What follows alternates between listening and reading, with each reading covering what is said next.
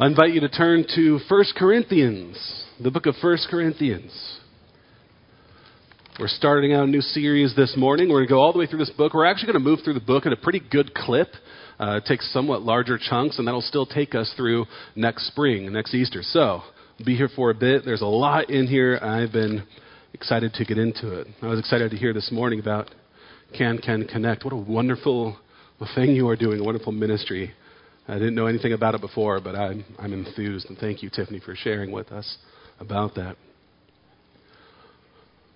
I'm going to read just the first 9 verses, and that's all we'll cover this morning, and that'll be enough. 1 Corinthians 1 through 9.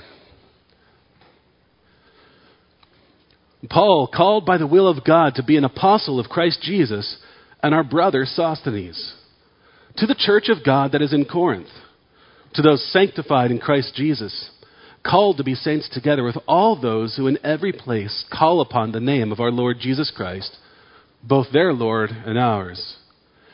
Grace to you and peace from God our Father and the Lord Jesus Christ. I give thanks to my God always for you because of the grace of God that was given you in Christ Jesus, that in every way you were enriched in him in all speech and all knowledge, even as the testimony about Christ was confirmed among you, so that you are not lacking in any spiritual gift as you wait for the revealing of our Lord Jesus Christ, who will sustain you to the end, guiltless in the day of our Lord Jesus Christ. God is faithful, by whom you were called into the fellowship of his Son, Jesus Christ, our Lord.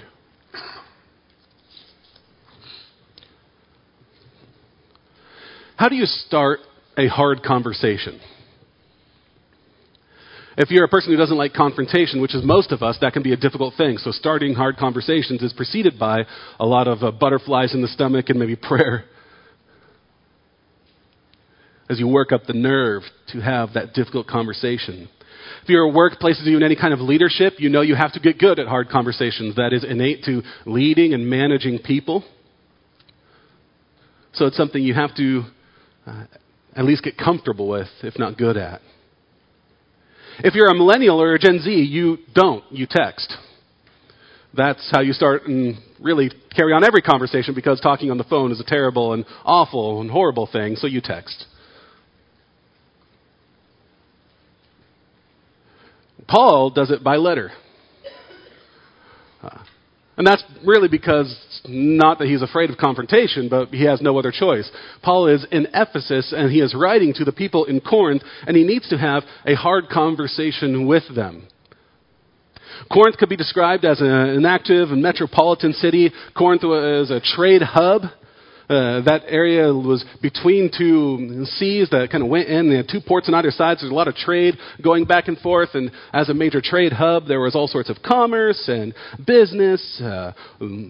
High society was there. There were temples and places of worship to Greek and Roman gods. And with that, there was religious or cult prostitution. So Corinth was a highly sexualized place full of sexual morality. And it was a place of ideas, and not only exchange of goods, but the exchange of ideas. There were professional speakers who would come through Corinth, and rhetoricians, and they would charge services and fees for their speaking. And they would speak on how to get ahead in life and how to succeed in all those kinds of things, and listening to them would benefit you in life, so they would pay for their services. And that'll be a topic that Paul gets into and flavor some of the background of his writing.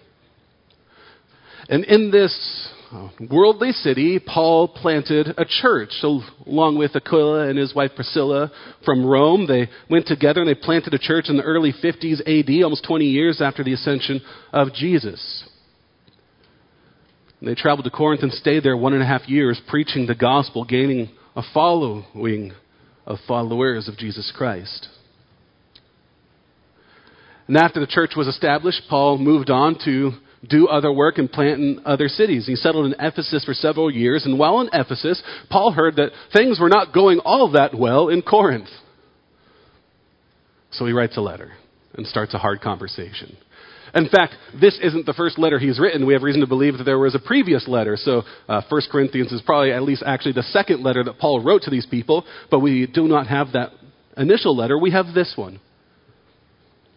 And this letter addresses some of the difficult things that were going on in Corinth. Paul's objective really is to teach the church how to live like the Christians they are. To live up to the gospel that has saved them. To act like Christians.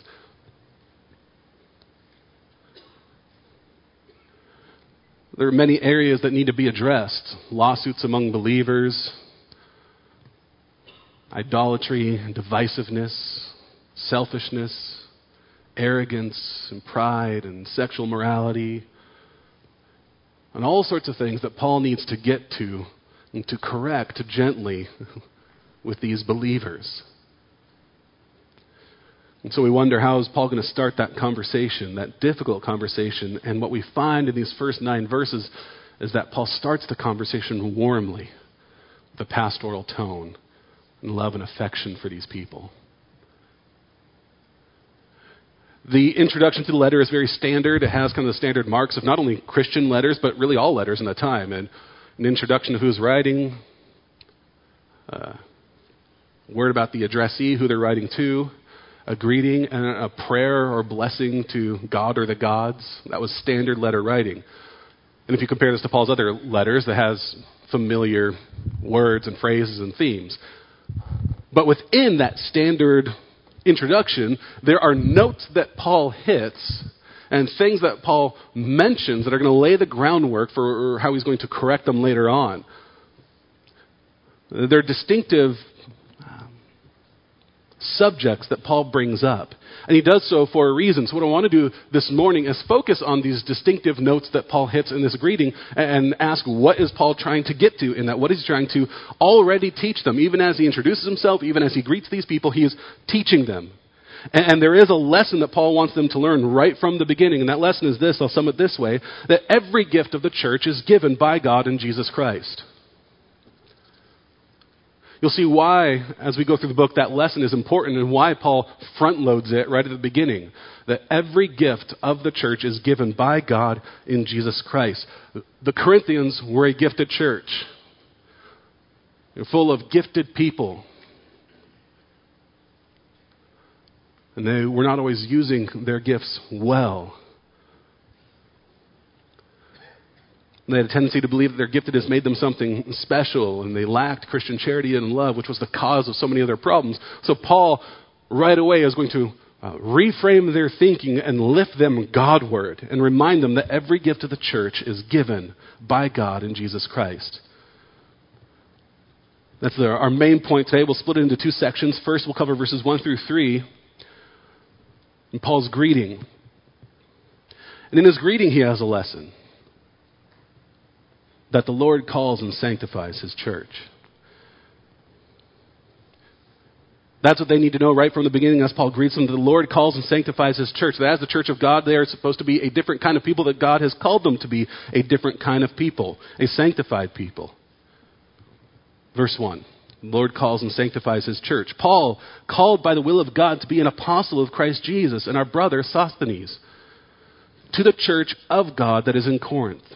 To those sanctified in Christ Jesus, called to be saints together with all those who in every place call upon the name of our Lord Jesus Christ, both their Lord and ours. Grace to you and peace from God our Father and the Lord Jesus Christ. So first, Paul introduces himself. He's writing around 55 AD, we believe. He's writing from Ephesus. And he introduces himself as an apostle. An apostle was one of those early church leaders who were set aside by God to lead the church in evangelism, to be witnesses to the truth of Jesus Christ, and to plant and establish churches. Those were the apostles. And you have the 12 who were like the capital A apostles, the disciples of Jesus Christ who walked with him and knew him. There's the 12, those were the apostles, and then a couple other apostles who were also given authority to establish churches in various places. And Paul calls himself an apostle. And in doing so, he recalls his own calling. He says, I am an apostle by calling. I have been called to do this. And when did that happen? A lot of you know, Acts 9. It was when Paul was converted and called to be an apostle.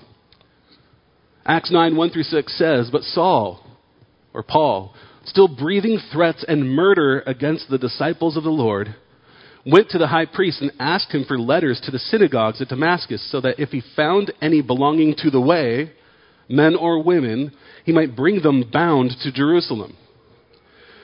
Now, as he went on his way, he approached Damascus, and suddenly a light from heaven shone around him. And falling to the ground, he heard a voice saying to him, "Saul, Saul, why are you persecuting me?" And he said, "Who are you, Lord?" And he said, "I am Jesus, whom you are persecuting. But rise and enter the city, and you will be told what you are to do." And that is how Paul is called to the ministry. It is not something he was looking to. He, in fact, was running very far in the other direction, persecuting Christians, seeking them out, men and women, to bind them up and imprison them, or worse. That was Paul's mission at the time. And then he is suddenly and sovereignly called by God and turned the other direction. He has a calling. And what he's pointing out here in the introduction is that my calling is by the will of God. It wasn't me who did this. It was God's will. It wasn't my choice. It wasn't my design. It was only by the grace of God that I'm called to this apostolic ministry.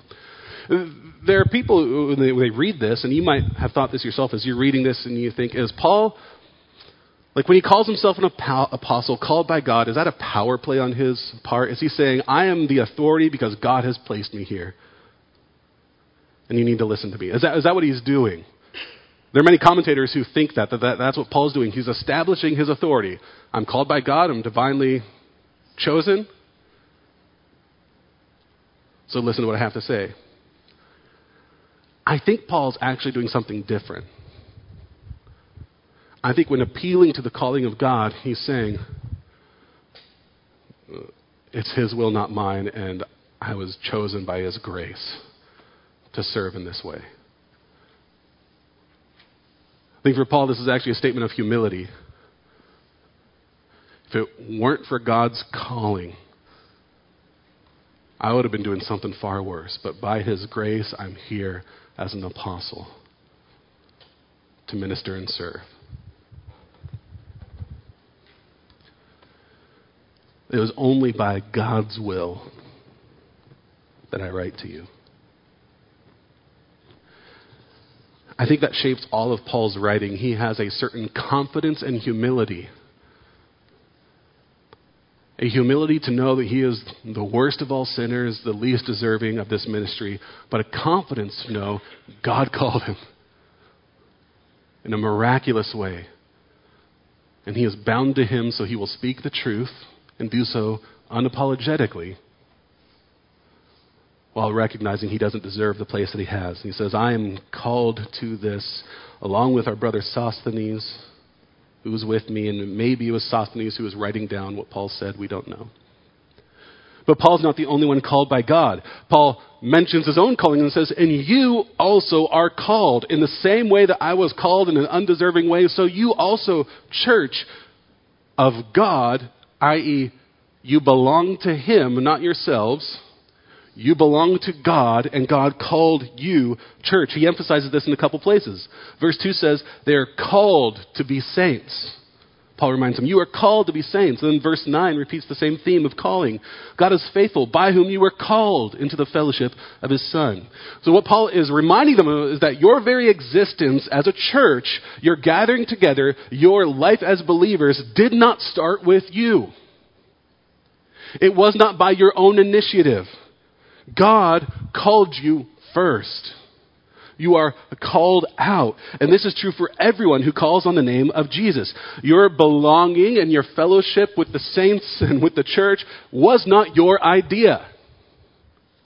It is not something you hatched up one day by your own genius. It began with God, who sovereignly said, I will call my people and I will call you. So there's no room for boasting or pride in your belonging to Christ. There's no room for looking down on those who do not belong to Jesus Christ, because if it weren't for God's calling, you would be right there with him. God, by his grace, has called you. And if he's called you for a reason. There's design behind it. There's intentionality. There's a purpose for his calling. And Paul tells us what that purpose is. You're called to be saints.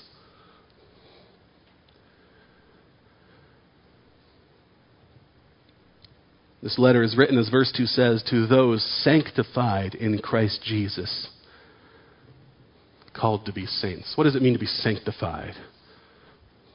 Well, here that means to be set apart for a purpose. You were sanctified, you were set apart and made holy in the same way that the lampstand and the utensils of worship and the bread and all that was sanctified in the Old Testament tabernacle or temple. It was maybe otherwise common stuff, but it was placed in a specific place for a purpose, for a reason, for the worship of God. It was sanctified and made holy for that purpose. And Paul's saying, so were you. We're sanctified and called. You might have sanctified things in your house. Things that are set aside for a specific purpose. So you might have shoes that are sanctified shoes that you only wear on special occasions for a specific purpose. Or maybe you have sanctified tools that are set aside for a certain job, and not everybody can use that tool in your house because it is sanctified, set aside for a certain purpose. Or you might have a box of sanctified decorations in your basement or attic that you only pull out at Christmas time because they're for a specific purpose. They're sanctified. They're set apart for that. Paul's saying, you, as a church, you're sanctified. You're set apart, i.e., you're not supposed to look like the world around you. You are set apart for God, for a purpose of worshiping Him. Notice he calls them saints. That's not by accident that Paul calls these people saints. We'll read that they are a messed up church, full of all sorts of sin and greed and selfishness and immorality. And Paul will begin by saying, not, you bunch of idiots. He doesn't begin beating them up. He says, you're saints. You're set apart by God.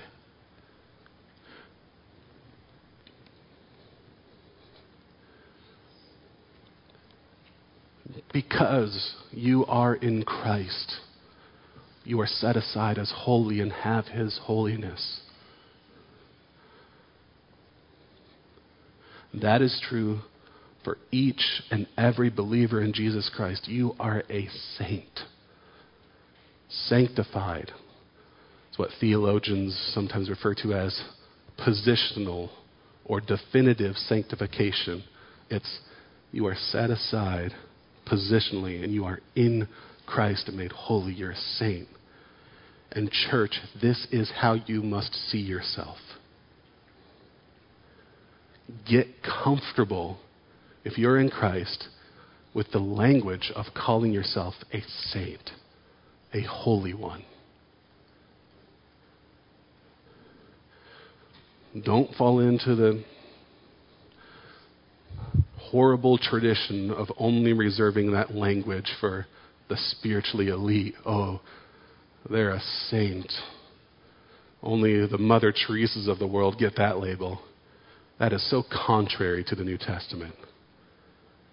Everyone who is in Jesus Christ, who calls upon His name, is a saint set apart for holiness. Paul wants the Corinthians to remember who they are in Christ, that you are a saint and you are saints together, not called by yourselves individually, but called to a community, to a fellowship.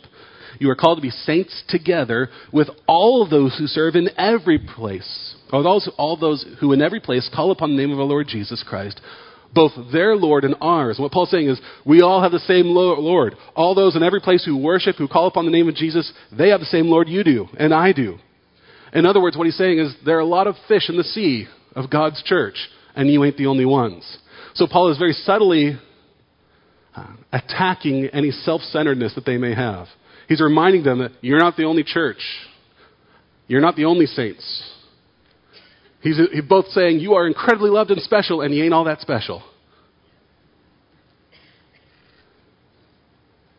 That God is building and calling people in every place, all over the world, whether that be Kansas or Kenya,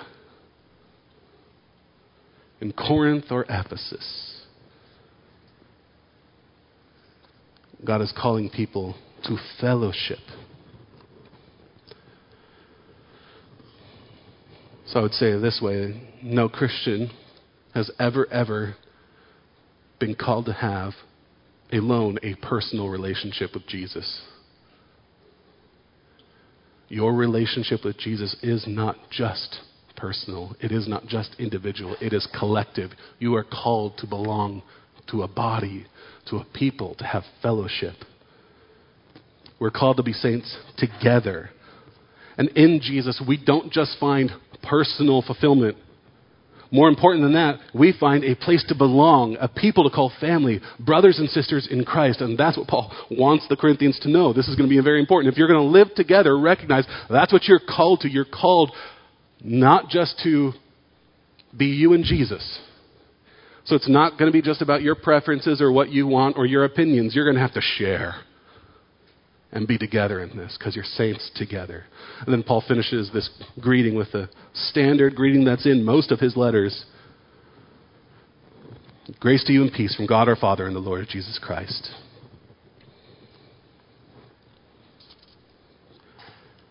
He emphasizes there in the greeting that we are called by God, we are sanctified by God as a church. God calls, God sanctifies. Then, in verses 4 through 9, we have a thanksgiving, a prayer of thanksgiving that Paul prays over his people. And here he wants to emphasize that all they have by God's grace that was given to them, particularly their gifts and their salvation. So we learn in verses 4 through 9 that the Lord gifts and preserves his church. Just as he calls and sanctifies his church, the Lord gifts and preserves his church. The Lord gifts and preserves his church. Verse 4. I give thanks to my God always for you because of the grace of God that was given you in Christ Jesus. That in every way you were enriched in him in all speech and all knowledge, even as the testimony about Christ was confirmed among you. So that you are not lacking in any gift as you wait for the revealing of our Lord Jesus Christ, who will sustain you to the end, guiltless in the day of our Lord Jesus Christ. God is faithful, by whom you were called into the fellowship of his Son, Jesus Christ our Lord. So we asked in the beginning, how do we start hard conversations? Well, Paul starts this hard conversation by thanking God for them. This is, I thank God for you. Even if you give me a headache sometimes, I thank the Lord for you. And what's even more impressive, Paul is actually very specific in his thanks. He thanks God that this church was gifted in the way it was.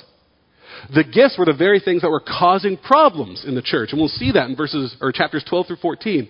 Their giftedness was leading to their self-centeredness and their disputes and all that. And that has to be addressed in a major way. And yet, Paul will still thank God for that. He'll thank God that these people were gifted as they were, given gifts of speech and knowledge, gifts that related to teaching and instruction, and speaking in tongues even, and prophesying and giving insight from the Lord. Those kinds of higher gifts, they excelled in it. It caused all sorts of problems for them. And Paul will address that. And he's going to address it here first by reminding them who gave them the gift. As you're gifted, as you're talented, as you excel in your ability to serve and to minister to one another, remember who gave you that gift. Remember what a gift is by its very word, by the definition. It is something given to you. So Paul's going to lift their eyes upward and remind them who gave them the gifts that they have. I give thanks to my God always for you because of the grace of God. Grace there meaning kind of empowerment to live the Christian life. Grace is empowerment to live the Christian life. And Paul says, the grace of God, this empowerment to live the Christian life that he gave you, was given you in Christ Jesus, that in every way you were enriched in him in all speech and all knowledge, and then so that you're not lacking in any gift. They lacked nothing. They had all they could ask for, all they needed. It was all from God. Paul wants to reframe the way they think about their gifts, and we do this at home with our kids. Parents, you know this. You've done this a lot. If you have kids who are fighting over their toys, what do? Well, you remind them, who gave you the toy? Is this your toy? When you're screaming, mine, mine, mine, is it yours? Or does it belong to your parents? We gave it to you. And we so generously and kindly let you exist in this toy room that you're playing in. And we reframe the way they're thinking about it so they're not thinking about it selfishly. And we remind them, if we're even good and holy in that moment, and all that we have and all that your parents have is on loan from God our Father and the Lord Jesus Christ. And you have a gospel conversation, right, about how God gives generously to his children. But you reframe the fight and reframe the way they're thinking about their gifts, their toys they're playing with. And that's exactly what Paul's doing here with these Corinthians and their giftedness. Hey, you who are so proud of all that you can do, proud of your ability to speak in tongues or the prophecy given to you, who gave it to you? Church, you who look down on others who don't have the same ministries and gifts that you do, and you wish everybody were as good a teacher as you are, or went to the prayer ministry like you did, or served in children's church like you do, and sacrificed their time. Who gave you that ability to do all that?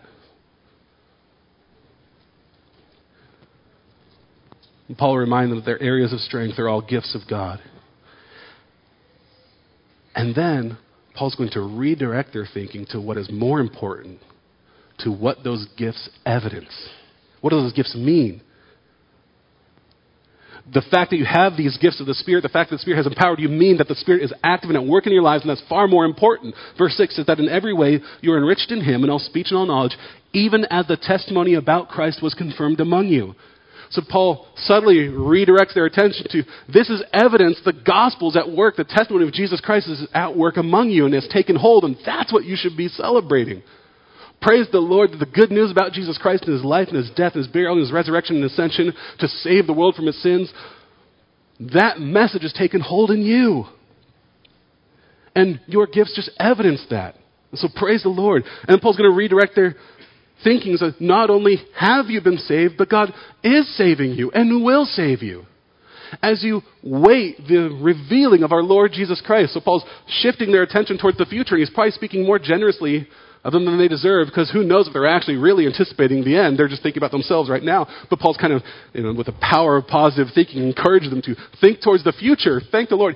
You're thinking towards the future and eagerly anticipating that day when Jesus Christ will save us all, when he appears and all stand before him. Paul says, you're eagerly anticipating it. I know you are. Maybe in his thinking, he's like, maybe they're not. But I'm going to speak it into existence. You're anticipating the revealing of our Lord Jesus Christ when he comes again. And that's what we should be thankful about. That's what we should rejoice in. I'm reminded of Jesus when his disciples come back from having been gifted to cast out demons and do all sorts of things. And he says in Luke 10:30, nevertheless, do not rejoice in this, that the spirits are subject to you, but rejoice that your names are written in heaven. Rejoice that you, not only that you've been gifted, but the gospel's at work among you, and Jesus Christ will save you and make you blameless in the end. In the end, you'll be presented as holy. You messy Corinthians, sinful people, in the end will be presented blameless in the day of judgment, perfected in Christ. And how can they know that they'll reach that day?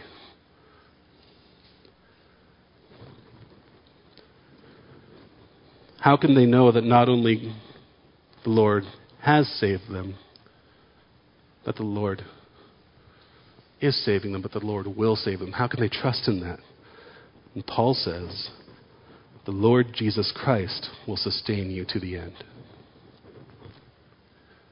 Consider that. Who will sustain them? Who will keep them in Christ? Whose work is that to do? Who is the one who is ultimately responsible and able to keep and sustain these wayward saints and keep them in the faith until the day they meet Jesus Christ? Who can do that? Paul says, Jesus Christ will do that. He will sustain you to the end. That is full-orbed good news. Not only God did save you, not only God will save you, He is saving you now. He is preserving you now. He is holding on to you now because Jesus is the good shepherd and He tends to His flock and He doesn't lose sheep. He is preserving you. It's what theologians call the perseverance of the saints, that those who are called to be saints will stay saints. That anybody who has been called by God and sanctified in Him will remain so until the end and be presented blameless. That there is no break in that chain. Or as Philippians 1:6 says, and I'm sure of this, that He who began a good work in you will bring it to completion at the day of Jesus Christ. It's what Paul says in the glorious verse, you all should memorize this, Romans 8:30. And those whom He predestined, He also called. And those whom He called, He also justified. And those whom He justified, He also glorified. Meaning, if the Lord, before the foundation of the world, predestines and calls you, then He will justify you and He will glorify you. Meaning, you will be resurrected to eternal life with Him at the end, presented blameless. There's no break in that.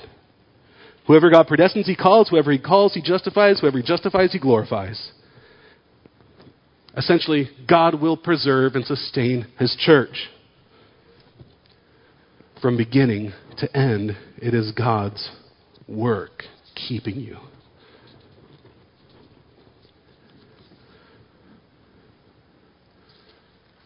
It is God who sanctifies and sustains until the end. I'm sure I've mentioned it in a sermon before. I can't remember, but there's a great video I love online, and it's of a guy walking up to an escalator. And he, as soon as he gets on the escalator, falls and trips, and he's tumbling down while the escalator is carrying him up, and he can't get to his feet. And then somebody labeled underneath, sanctification. And that's what it is. We stumble, we fall, and yet we're carried upward. And that'll be true for these Corinthians. They'll stumble, they'll fall, they'll be messy, but they'll be carried upward because God preserves and sustains His church. I was thinking about this, that in my house, there are certain things my kids don't worry about.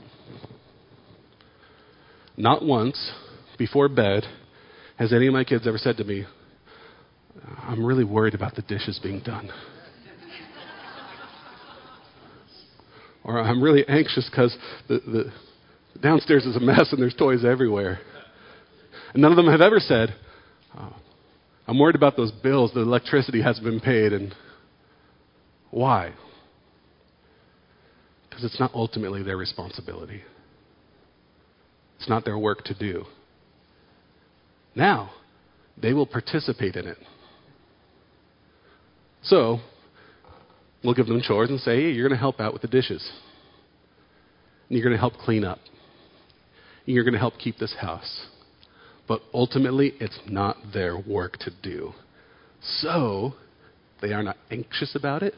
They don't fret about it. There's no anxiety about any of those things because it's not their role. That is also true of your sanctification and salvation in Jesus Christ. It is not your work to do. You are not able to. You can try all you want, but you cannot present yourself blameless. You don't have the ability. That doesn't mean you aren't involved in it. God will give you work to do. He'll say, come on, we're going to do this work together.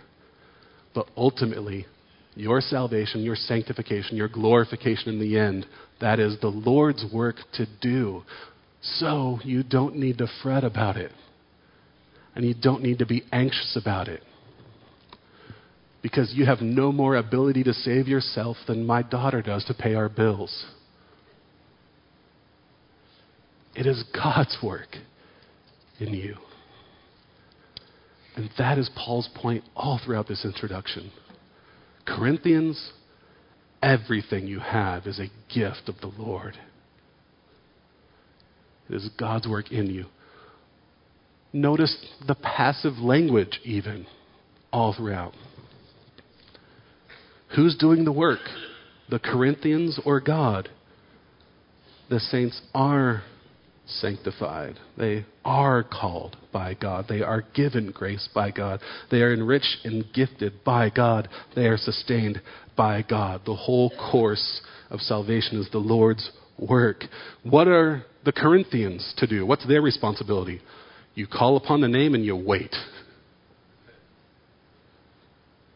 eagerly anticipating the day of Jesus Christ. And you can trust God to be good because He's a faithful Father. That's how Paul ends in verse 9. God is faithful, by whom you were called into the fellowship of His Son, Jesus Christ our Lord. And in the end, that's who it's all about. It's all about Jesus Christ. Not Paul, not the Corinthians. Notice we have an introduction here. It's a letter from Paul to the Corinthians. And who's the main subject? Jesus Christ. 10 times in 9 verses He's named. Paul's communicating something. This is about Jesus. Your life is about Jesus. And it's He who gave you all that you have. Every gift of the church is given by God in Jesus Christ. No room for boasting, no room for selfishness. But all praise and honor to God who saves us. Would you pray with me?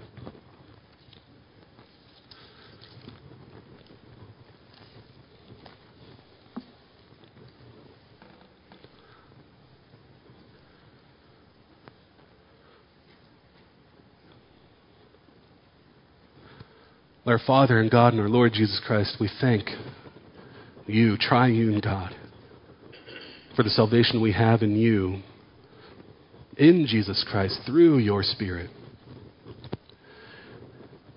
That we have been called to be saints, and called to be sanctified for a purpose of worshiping and praise. Lord, I pray You would teach us through this book how to live together, how to use our gifts together, how to serve and love one another in the midst of sin, in the midst of division, in the midst of potential fighting and tension, and all the things that come up when we live as a church together. Teach us that it all goes back to who we are in Jesus Christ.